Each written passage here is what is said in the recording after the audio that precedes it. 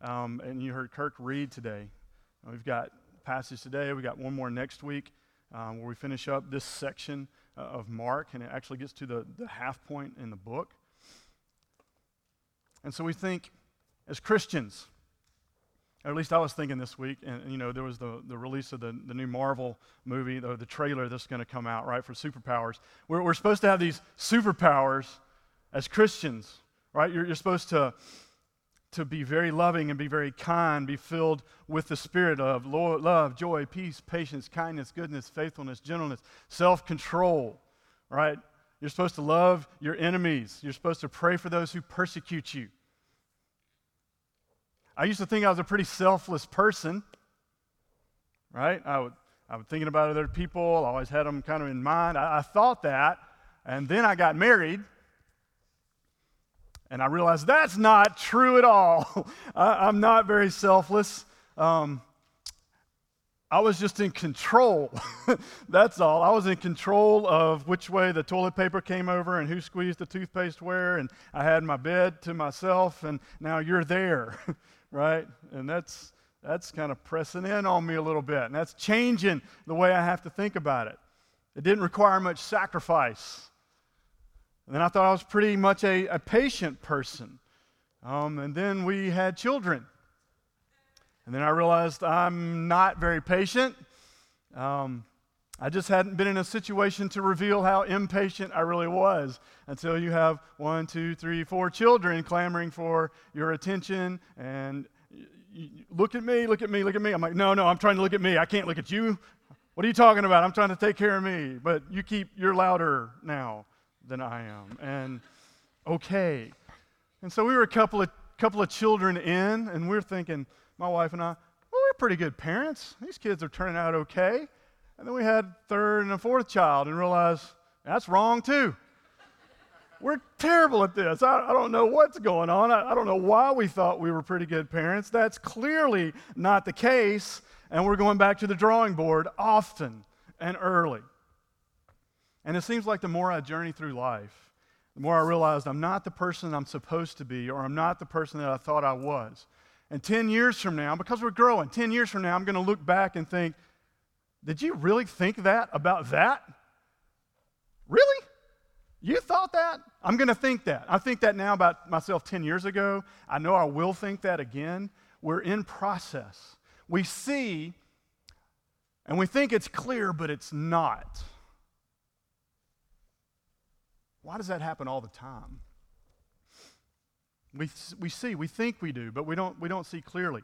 We comprehend, but not fully. And so in this parable that Jesus was not even a parable, it's a real life parable. Right? When we're talking about the blind man who he couldn't see, and then Jesus touches his eyes, and he sees men as trees walking, and then he touches him again, and he sees more clearly. Right? To see physically here from the blind man is for the disciples to comprehend spiritually. That's the connection that Mark is making. I want you to see that because we're going to use that real life story as a live parable, as a lens for the scripture reading today of what's happening with the disciples, okay? So we're going to look through the eyes, if you will, of the blind man to get our 3 points about what the disciples are learning. Here are our 3 points. Number 1, we're all blind. Number 2, what we're blind from. And then number 3, how we can be healed. What's Jesus doing? What's Jesus teaching us? So let's be very specific. Because this parable, it joins the story before it. If you remember last week, verse 21, it kind of ended with this cliffhanger of Jesus like saying, do you not yet understand? And it's just into that story, and it says, and they came to Bethsaida, right? And so I'm like, wait, hold on. Cliffhanger, hold on a second. You didn't finish that story. And the Bible's like, still going. This is part of it. That's what Mark is saying. And so this story, this live parable of what's going on with the blind man joins the story before it and the one after it together, and it's kind of the answer key for them. So I hope you're excited about this in Mark. I've been excited about it all week. I was like, this is amazing, right? The Bible, wow. I just get so excited when I'm like, this is fantastic. What is Mark doing here? And so the point of Mark, what he's making right here is the fact that Jesus is the Christ, the Messiah, the anointed one, the king of the new kingdom, the new David, right? He's the one that was prophesied long ago, but nobody's really recognizing it as the truth. They don't really necessarily see that. Everybody's blind to it. The blind man is blind to it, literally. Jesus' enemies are blind to it. They think he's from Satan. Remember? How do you do all of these miracles and all this teaching with authority? It must be from Satan. I'm like, yeah, there's the clear answer, right? So his enemies don't see it, who happen to be the religious leaders. His friends don't see it. They don't really know. They think they do. And so you've got this mass of people. You've got blue-collar and white-collar workers. You've got the insiders of the kingdom, the Jews and the Pharisees. You've got the outsiders of the kingdom, the Gentiles and the people he's casting the demons out of, and the blind from a couple of weeks ago. You've got the moral and the immoral, if you will, the naughty list and the nice list, if you want to go Santa on it, right? You've got everybody, and they don't really see who Jesus is. They know that he does miracles. They know that he's got a teaching with authority. They know that he casts out demons. What is the root of the spiritual blindness to who Jesus really is? I mean, even though the Jewish people are waiting for a Messiah, they don't see him when he comes because he isn't what they're expecting. That's why they don't recognize him. So what's the difference between thinking Jesus is great and Jesus is the Messiah? What's the difference between Jesus is great and Jesus is the Messiah? What is that? And when Jesus says, "Who do people say that I am?" that catches us off guard. Jesus is not the greatest of all time, the GOAT, right? The Tom Brady of the NFL, if you will. He's not on the all-star team of greatest prophets in history. John the Baptist or Elijah. He's in a different classification altogether. He's not a king among kings. He's the king of all kings. He's the unique Son of God coming to rule and to reign that's been promised since Genesis 3. Jesus Christ is what he's saying. Jesus is the name of God's Son, and Christ is his title, not his last name. And Christ means Messiah. Right? The Greek version of the Hebrew title Messiah is Christ. It means anointed one.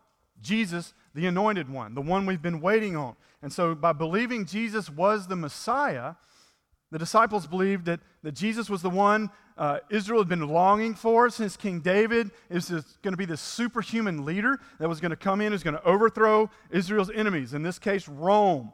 Right? And he was going to regather God's people from all over the world, and he was going to make Jerusalem the center of the universe and establish the perfect reign of God. That's what the Messiah is supposed to do. And they believed that Jesus was the Messiah. That's the language that they would use. In fact, if you look at John 1:41, remember when people are just starting, it's the beginning of John, and they're just starting to follow him, and Jesus is like, follow me, follow me, follow me. And Andrew, Peter's brother, says, hey, he sees Jesus, and then he goes to Peter and he says, hey, we found, what does he say? He says, we found the Messiah. Chapter 1, verse 41. So they know they're following the Messiah. They just had a wrong understanding of Messiah. They had the right word. And yet, like the blind man in the parable, the disciples moved from blind to blurry in their vision. That's what's happening right now. They're going from non-understanding or not understanding to misunderstanding about who the Messiah is. They're not finished growing because Jesus isn't finished with them yet. He's correcting their sight and their understanding of who he is. That's what's happening here. And we learn that sight is a gift. It's not a virtue. It's a miraculous gift. It's not something that you earn. And that's why we can't get down on people that don't have as much of it as we do. We don't work hard to get that. It's a gift. It's a touch.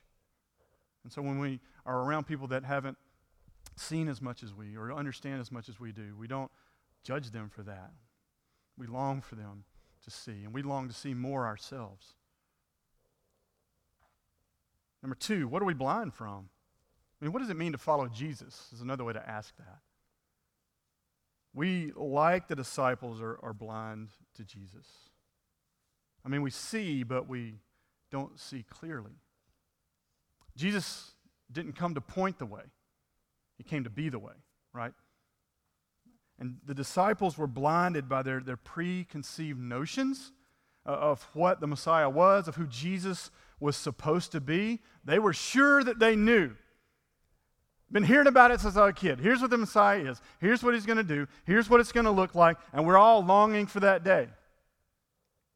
And they're no different than we are. We take our ideas of justice and goodness and we multiply it to this superhuman level. So we say times God. So what we think is right, and we say times God. And we believe this is what Jesus should be and this is what Jesus should do. And then Scripture kind of blows that out of the water with statements like, love your enemies. Wait, hold on. They don't deserve that. Now I'm confused. I don't take the lowest seat possible.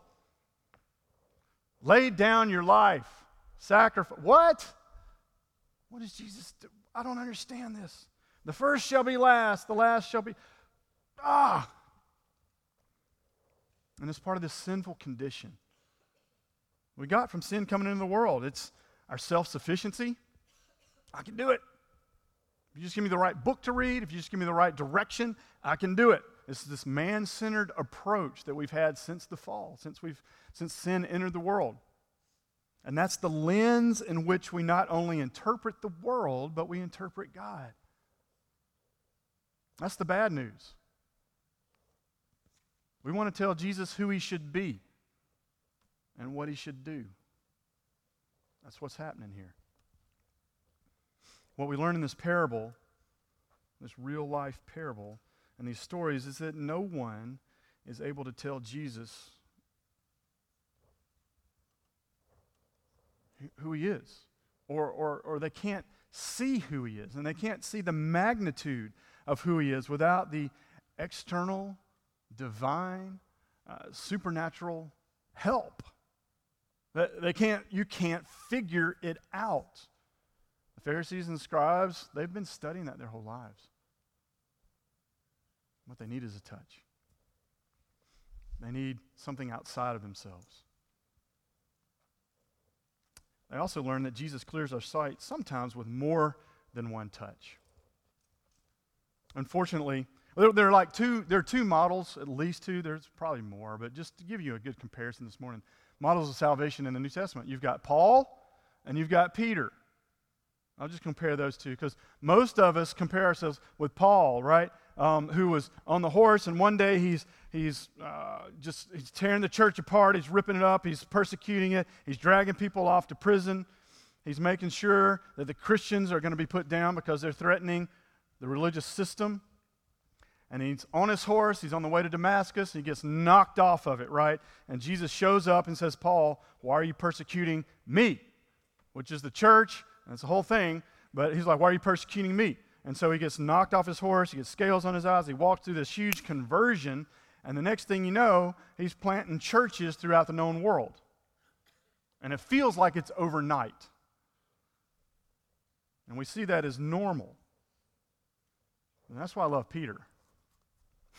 Peter's got a very different story. He just kind of drags out, right? And he's raised Jewish. He understands Scripture. It's a totally different story, though. Peter's understanding of who Jesus is moves slowly. It's in successive touches, if you will, to his eyes. And this story is just one of those moments. Jesus moves from saying to disciples, who do people say that I am? Then he turns to them and says, who do you say that I am? That's a plural there. That's to all of them, not just to Peter. But you got to love Peter. Peter just steps right in, jumps to the deep end of the pool. I got this one, right? You're the Christ. A correct answer. That's correct.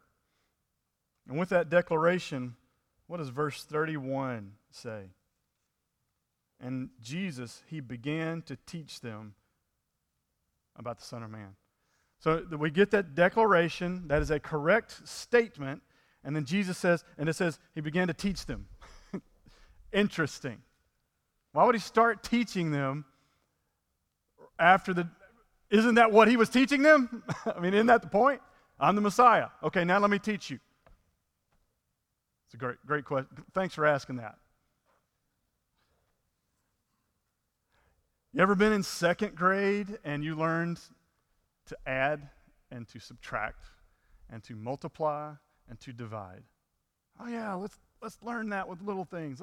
1 + 1 is 2. That's great. That's adding. You took one and another one, and now you have this number, right? That's great. Okay, now let's teach how to add and to subtract and to multiply and to divide. Once you've got the concept, now let's show you how to use that. Let's take that foundation and let's push it forward, and here's how you use that in life. So you take the concept and you really start teaching. You've got the concept. Now let's build on that. That's what Jesus is doing here. It's a whole nother level of understanding it. They need to understand what actually being the Messiah means. There's this movie a long time ago. I don't know if you've ever seen it. It's called The Princess Bride. I love this movie. If you haven't seen it, you need to. But there's a scene where one of the characters is being chased. The bad guy's kind of being chased by the protagonist, right? The guy that he's trying to save the princess. And so he's chasing the guys that have kidnapped the princess. And he keeps keeping up. He keeps up with them. And they're in a boat, and he can't get lost. And he's like, how does he keep up with this? That's inconceivable. We'll hear that word. Inconceivable. And he's climbing up a mountain, and he doesn't think you'll be able to catch him. And he turns around and sees that he's right behind. He's like, inconceivable. Like it happens like 4 times. And all of a sudden, one of the other guys that's with him just says, inconceivable. He says, you keep using that word. I don't think you know what that word, I don't think that word means what you think it means, right? I don't think that word means what you think it means. And I'm like, that's exactly what's going on here with the Messiah. I don't think that word means what you think it means. You're saying that you're looking for this superhuman, superhero to come and to save us from Rome, and a great military leader or a great political leader. And you know what? That's not what Jesus means when he says Messiah. It's totally different. It's the same word, but Jesus is about to radically redefine what it means to them. And so in church, a lot of times we can use the same words, but they mean different things. I had an English teacher one time tell me, words don't have meaning. They have usage. That was really helpful. Because it depends on what you mean by this when you say this. What do you mean when you say Messiah? What does that mean? And so on this foundation, Jesus starts to teach. Why is that important? Because if your idea of Messiah is misinformed, then your idea of disciple will be misinformed. And it'll be off. So what's so different about the disciples' idea of Messiah and the reality of Jesus being a Messiah? Let me show you. This is something that happens for the first time in Scripture here. This is why Mark is so land-breaking. He connects for the first time Son of Man. So that's in verse 31. It says, and he began to teach them that the Son of Man must suffer. See, the Son of Man is from Daniel 7. It's kind of the idea of this ruler, divine leader figure that's going to come with a heavenly host, and he's going to put everything right. And so that's great. That's what we're looking for, coming from heaven, this leader, this ancient one coming. And then he links it with suffering. That's not been done before. It's in there. It's in the Old Testament, but it hadn't been linked together for the Jewish people. Suffering, not dominion. A servant's towel, not a warrior's sword. Rejection, not universal acceptance. It's this upside-down view of the kingdom. We talk about it all the time. Here it is again. That doesn't sound like a kingdom. That's kind of upside down, isn't it? I mean, what are you talking about suffering? You're supposed to come rule.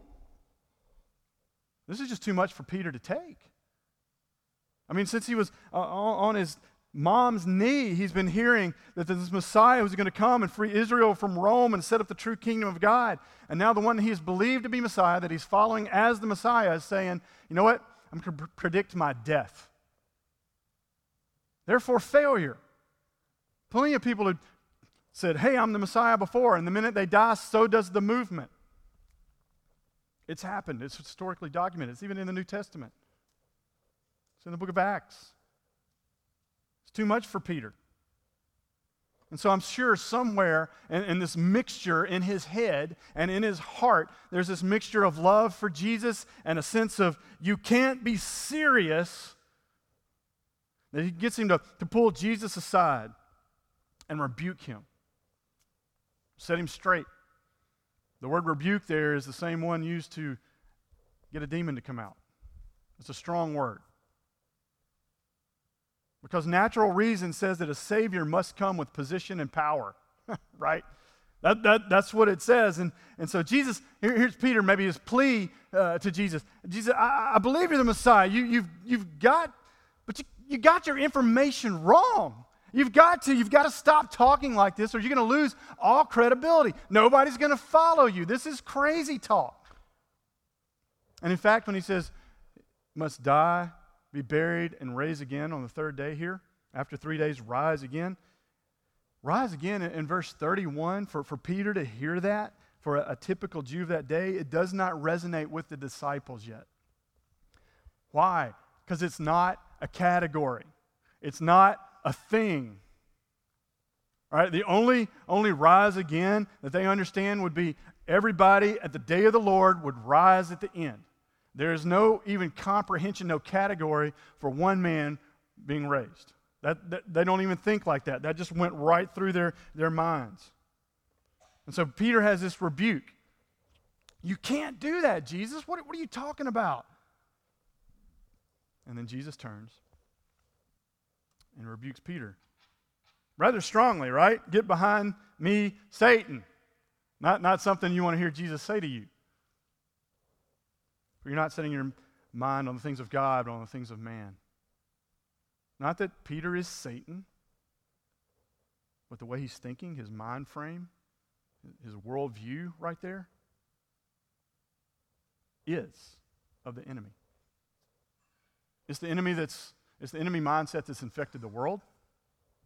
It's the mentality Jesus has already faced in the temptation against Satan in the wilderness. And so Satan, just like Peter in this mindset, is trying to get Jesus to bypass the cross, to go around suffering, as if it's not necessary. Why do you have to do that? Why don't you bypass the cross and go straight to the crown? You are the Son of God, aren't you? Does that argument sound familiar? You are the Son of God. Why not turn this stone into bread? Why not do that? If you are the Son of God, if you're not, I understand you can't do that. But if you are, why not? Why suffer? You don't have to.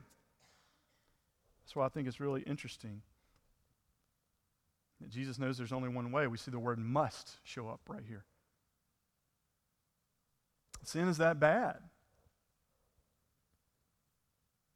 And it must include the shame, guilt, fear, finally death, to be properly dealt with.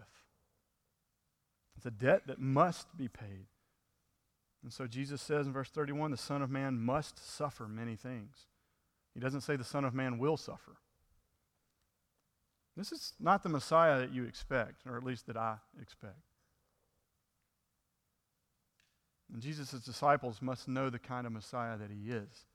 To misunderstand what kind of Messiah that he is to misunderstand being a disciple. I think that's applicable to us now. What kind of Messiah do you want Jesus to be? To deliver you from all your difficulties? To save you from a test you didn't prepare for? To make you really good at something so you can gain popularity? I remember in 11th grade, I was like, I can't do anything really well. I do a lot of things okay. If I could just do one thing, God, just give me one thing. And I tell my youth minister that. I just want to be able to do one thing well. And I would do it for God and his glory. And his wise response to me was, you know what, Jamie? I bet if you could do one thing really well just like you wanted, you'd trust that more than Jesus. And my 11th grade self said, thank you. And you're right. What kind of Messiah do you want Jesus to be? One to find you a spouse, one to make parenting magically easier, one to let you retire early. What kind of Messiah do you think you're following? One that just requires a tweak of your life? Or a radical upside-down kingdom approach? Jesus is not calling you to follow a Messiah that most closely resembles what you think he should be. He's calling you to follow the Messiah that must die to save the world and make all sad things come untrue. He is the only way. This is the only way. Dietrich Bonhoeffer says it. He says it this way. He says, when Christ calls a man, he bids him come and die.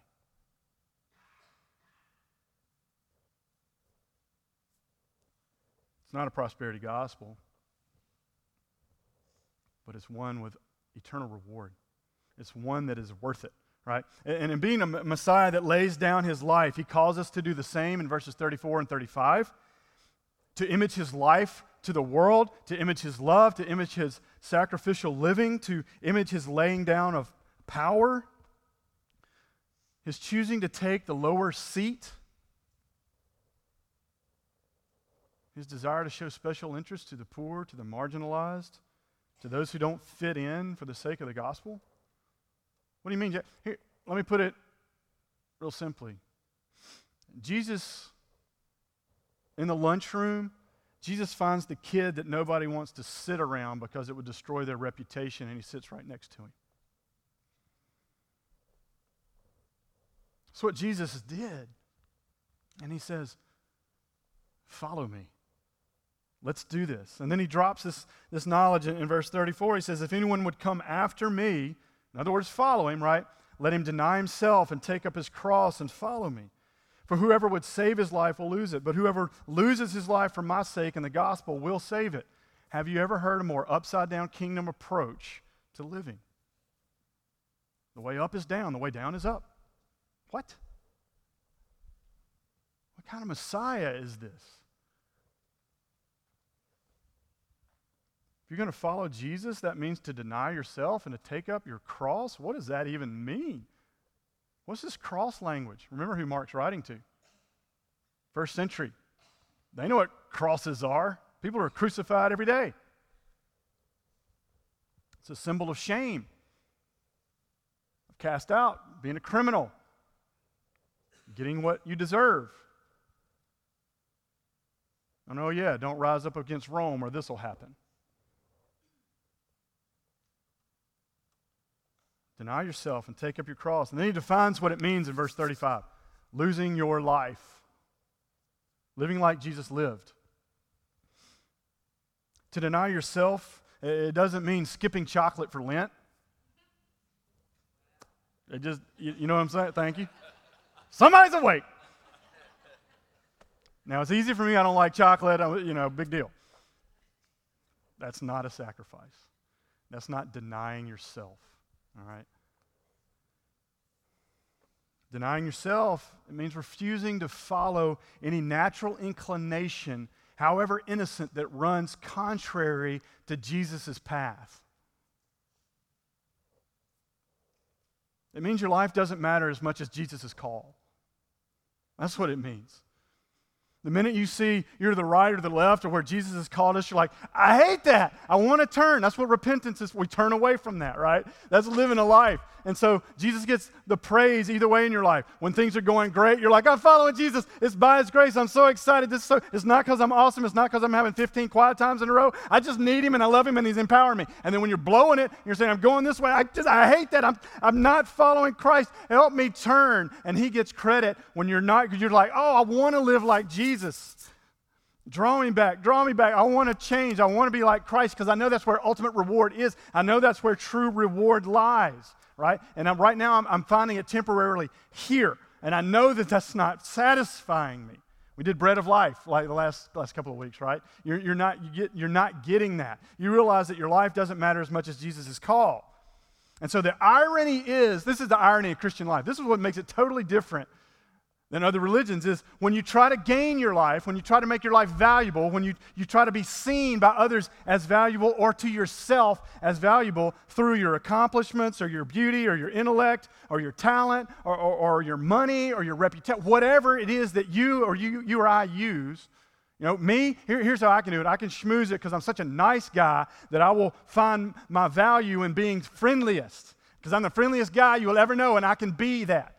And I will use that and bypass the gospel. And I will trust myself to gain my value. That's subversive until I realize what I'm doing and then I repent. and say, Jesus, help me. I'm doing it again.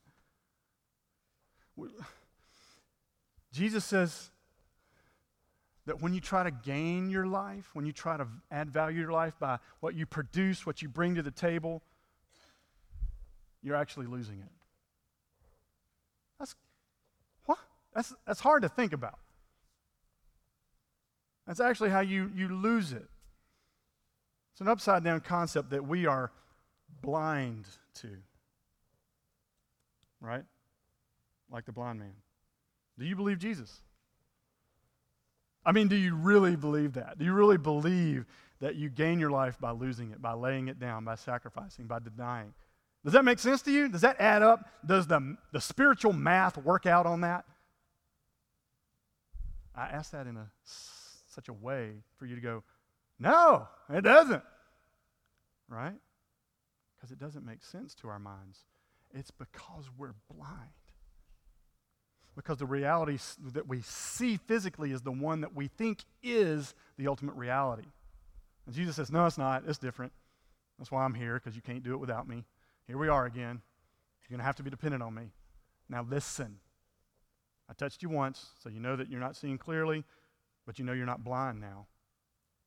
Here I come.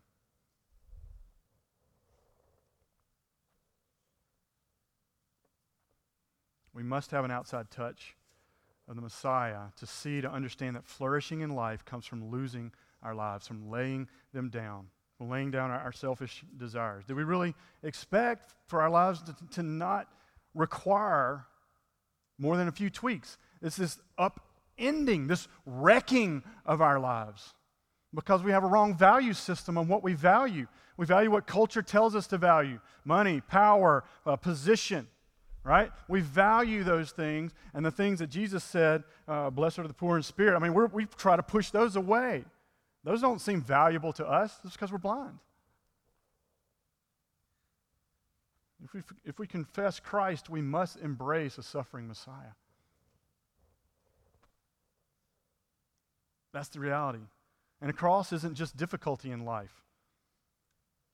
It's not just a crazy boss or a fussy mother-in-law. It's not even a disease. Plenty of people that are Christian, that are not Christian, deal with that. In the gospel,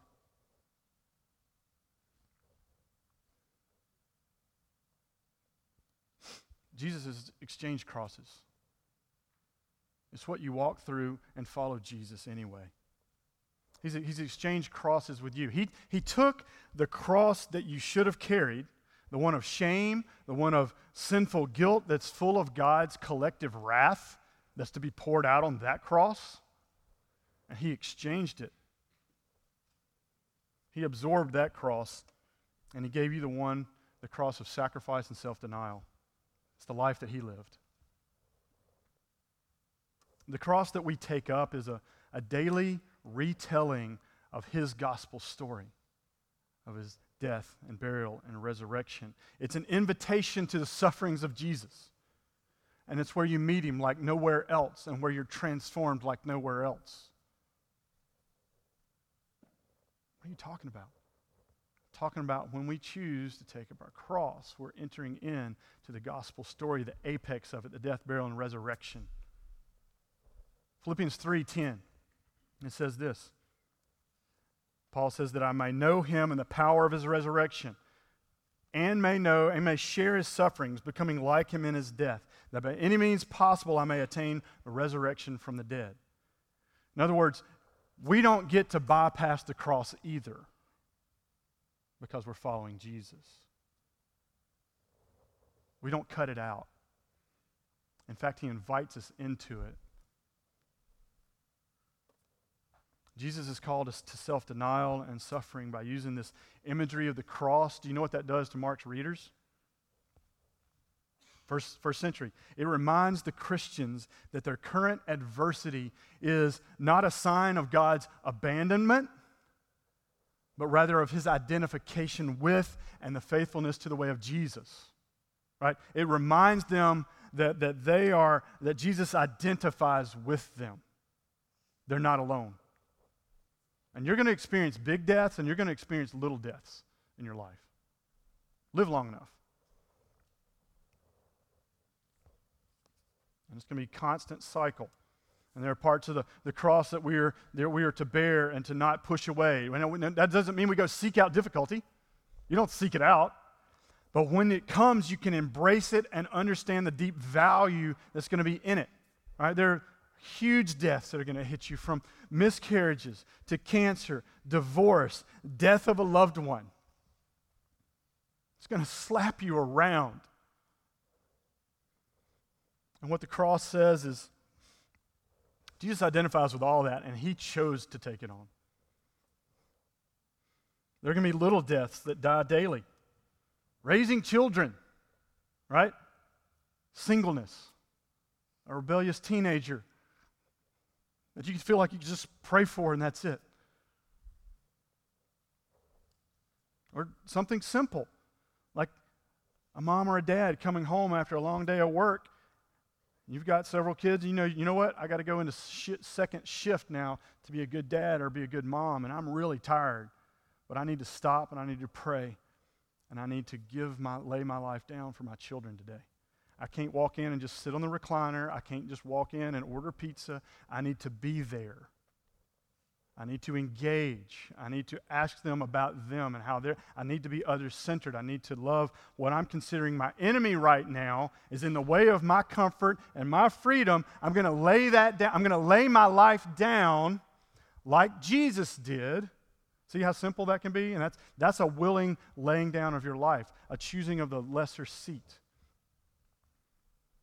And you can only do that through the power that Jesus garnered in the gospel when he laid down his life at the cross and then raised again.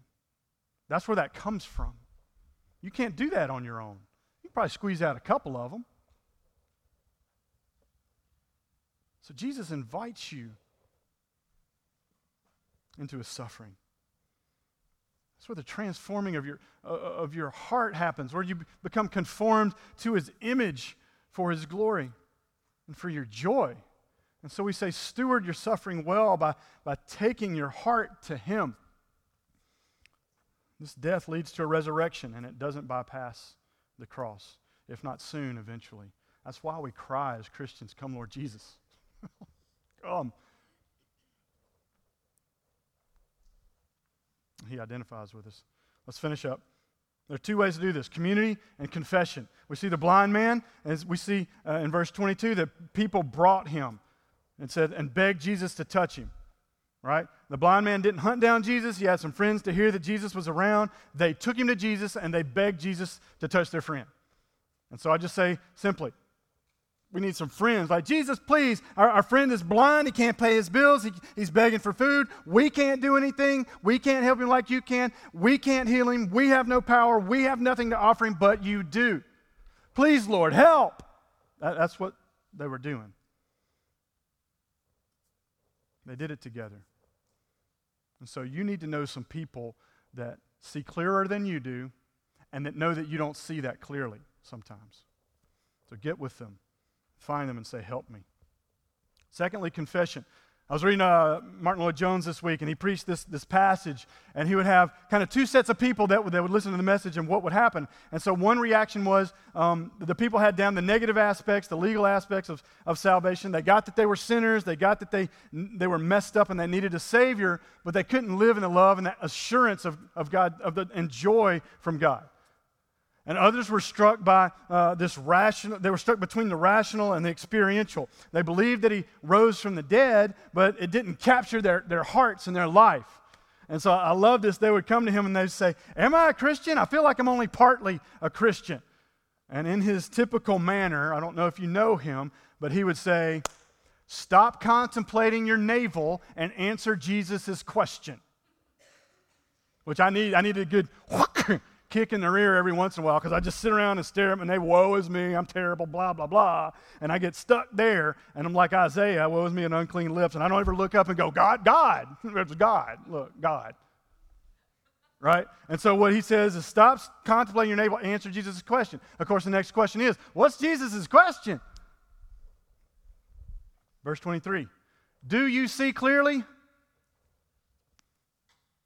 Tell Jesus you don't see right. That's called confession. Like the blind guy, he told Jesus, he admitted it. He said, I see men as trees walking. I don't see clearly. Like he did see at one point in his life, something happened and he couldn't see anymore, so he knows what it's supposed to look. You're like, something's not right.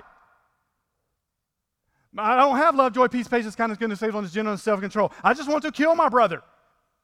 Something's not right. I don't see clearly. I don't understand. Help. Here's what he didn't say. Oh, well, I see fine. People look like trees. Everything's dandy. Thanks for that, Jesus. That's good enough. No, he admits a holy dissatisfaction. This is not right, I don't think. I need, what? Help. It's still blurry. I don't see right. I don't look like you. I'm still messed up over here. I'm hungry. I need to eat. I'm thirsty. I need to drink. I don't see clearly. I need you to touch me. I need to keep coming back to you. I need to be honest about it. I need to admit it. I need to not do it alone. So let's do that through prayer. And so maybe we as a Christmas people will make this world look a little bit different over the next few weeks as we reach out. A true Christmas people. Let's pray together. We want to thank God for the friends that are going to take us to Jesus, or you can spend time asking God, God, give me those friends. I don't have any. Let me be honest. I got none. Help. Ask the Lord if your idea is the same as his idea of Messiah. And then just pray for opportunities this week to lay down your life. Maybe it's for your family. Maybe it's during Advent. Maybe it's saying, you know what? I'm a husband. I'm a father that's never led my family in family worship. I don't know how to do that, and I don't really want to start because they'll admit weakness. Okay, great. Let's admit weakness and then start. Let's back it up to where we really are. We're weak. Let's be honest about that in front of our kids, in front of our wife, and own that, man up, and move forward. And get it's okay. We've all been there. Get a calendar. Get some help. Ask somebody. So let's pray right now. These three things, I'll close in prayer. And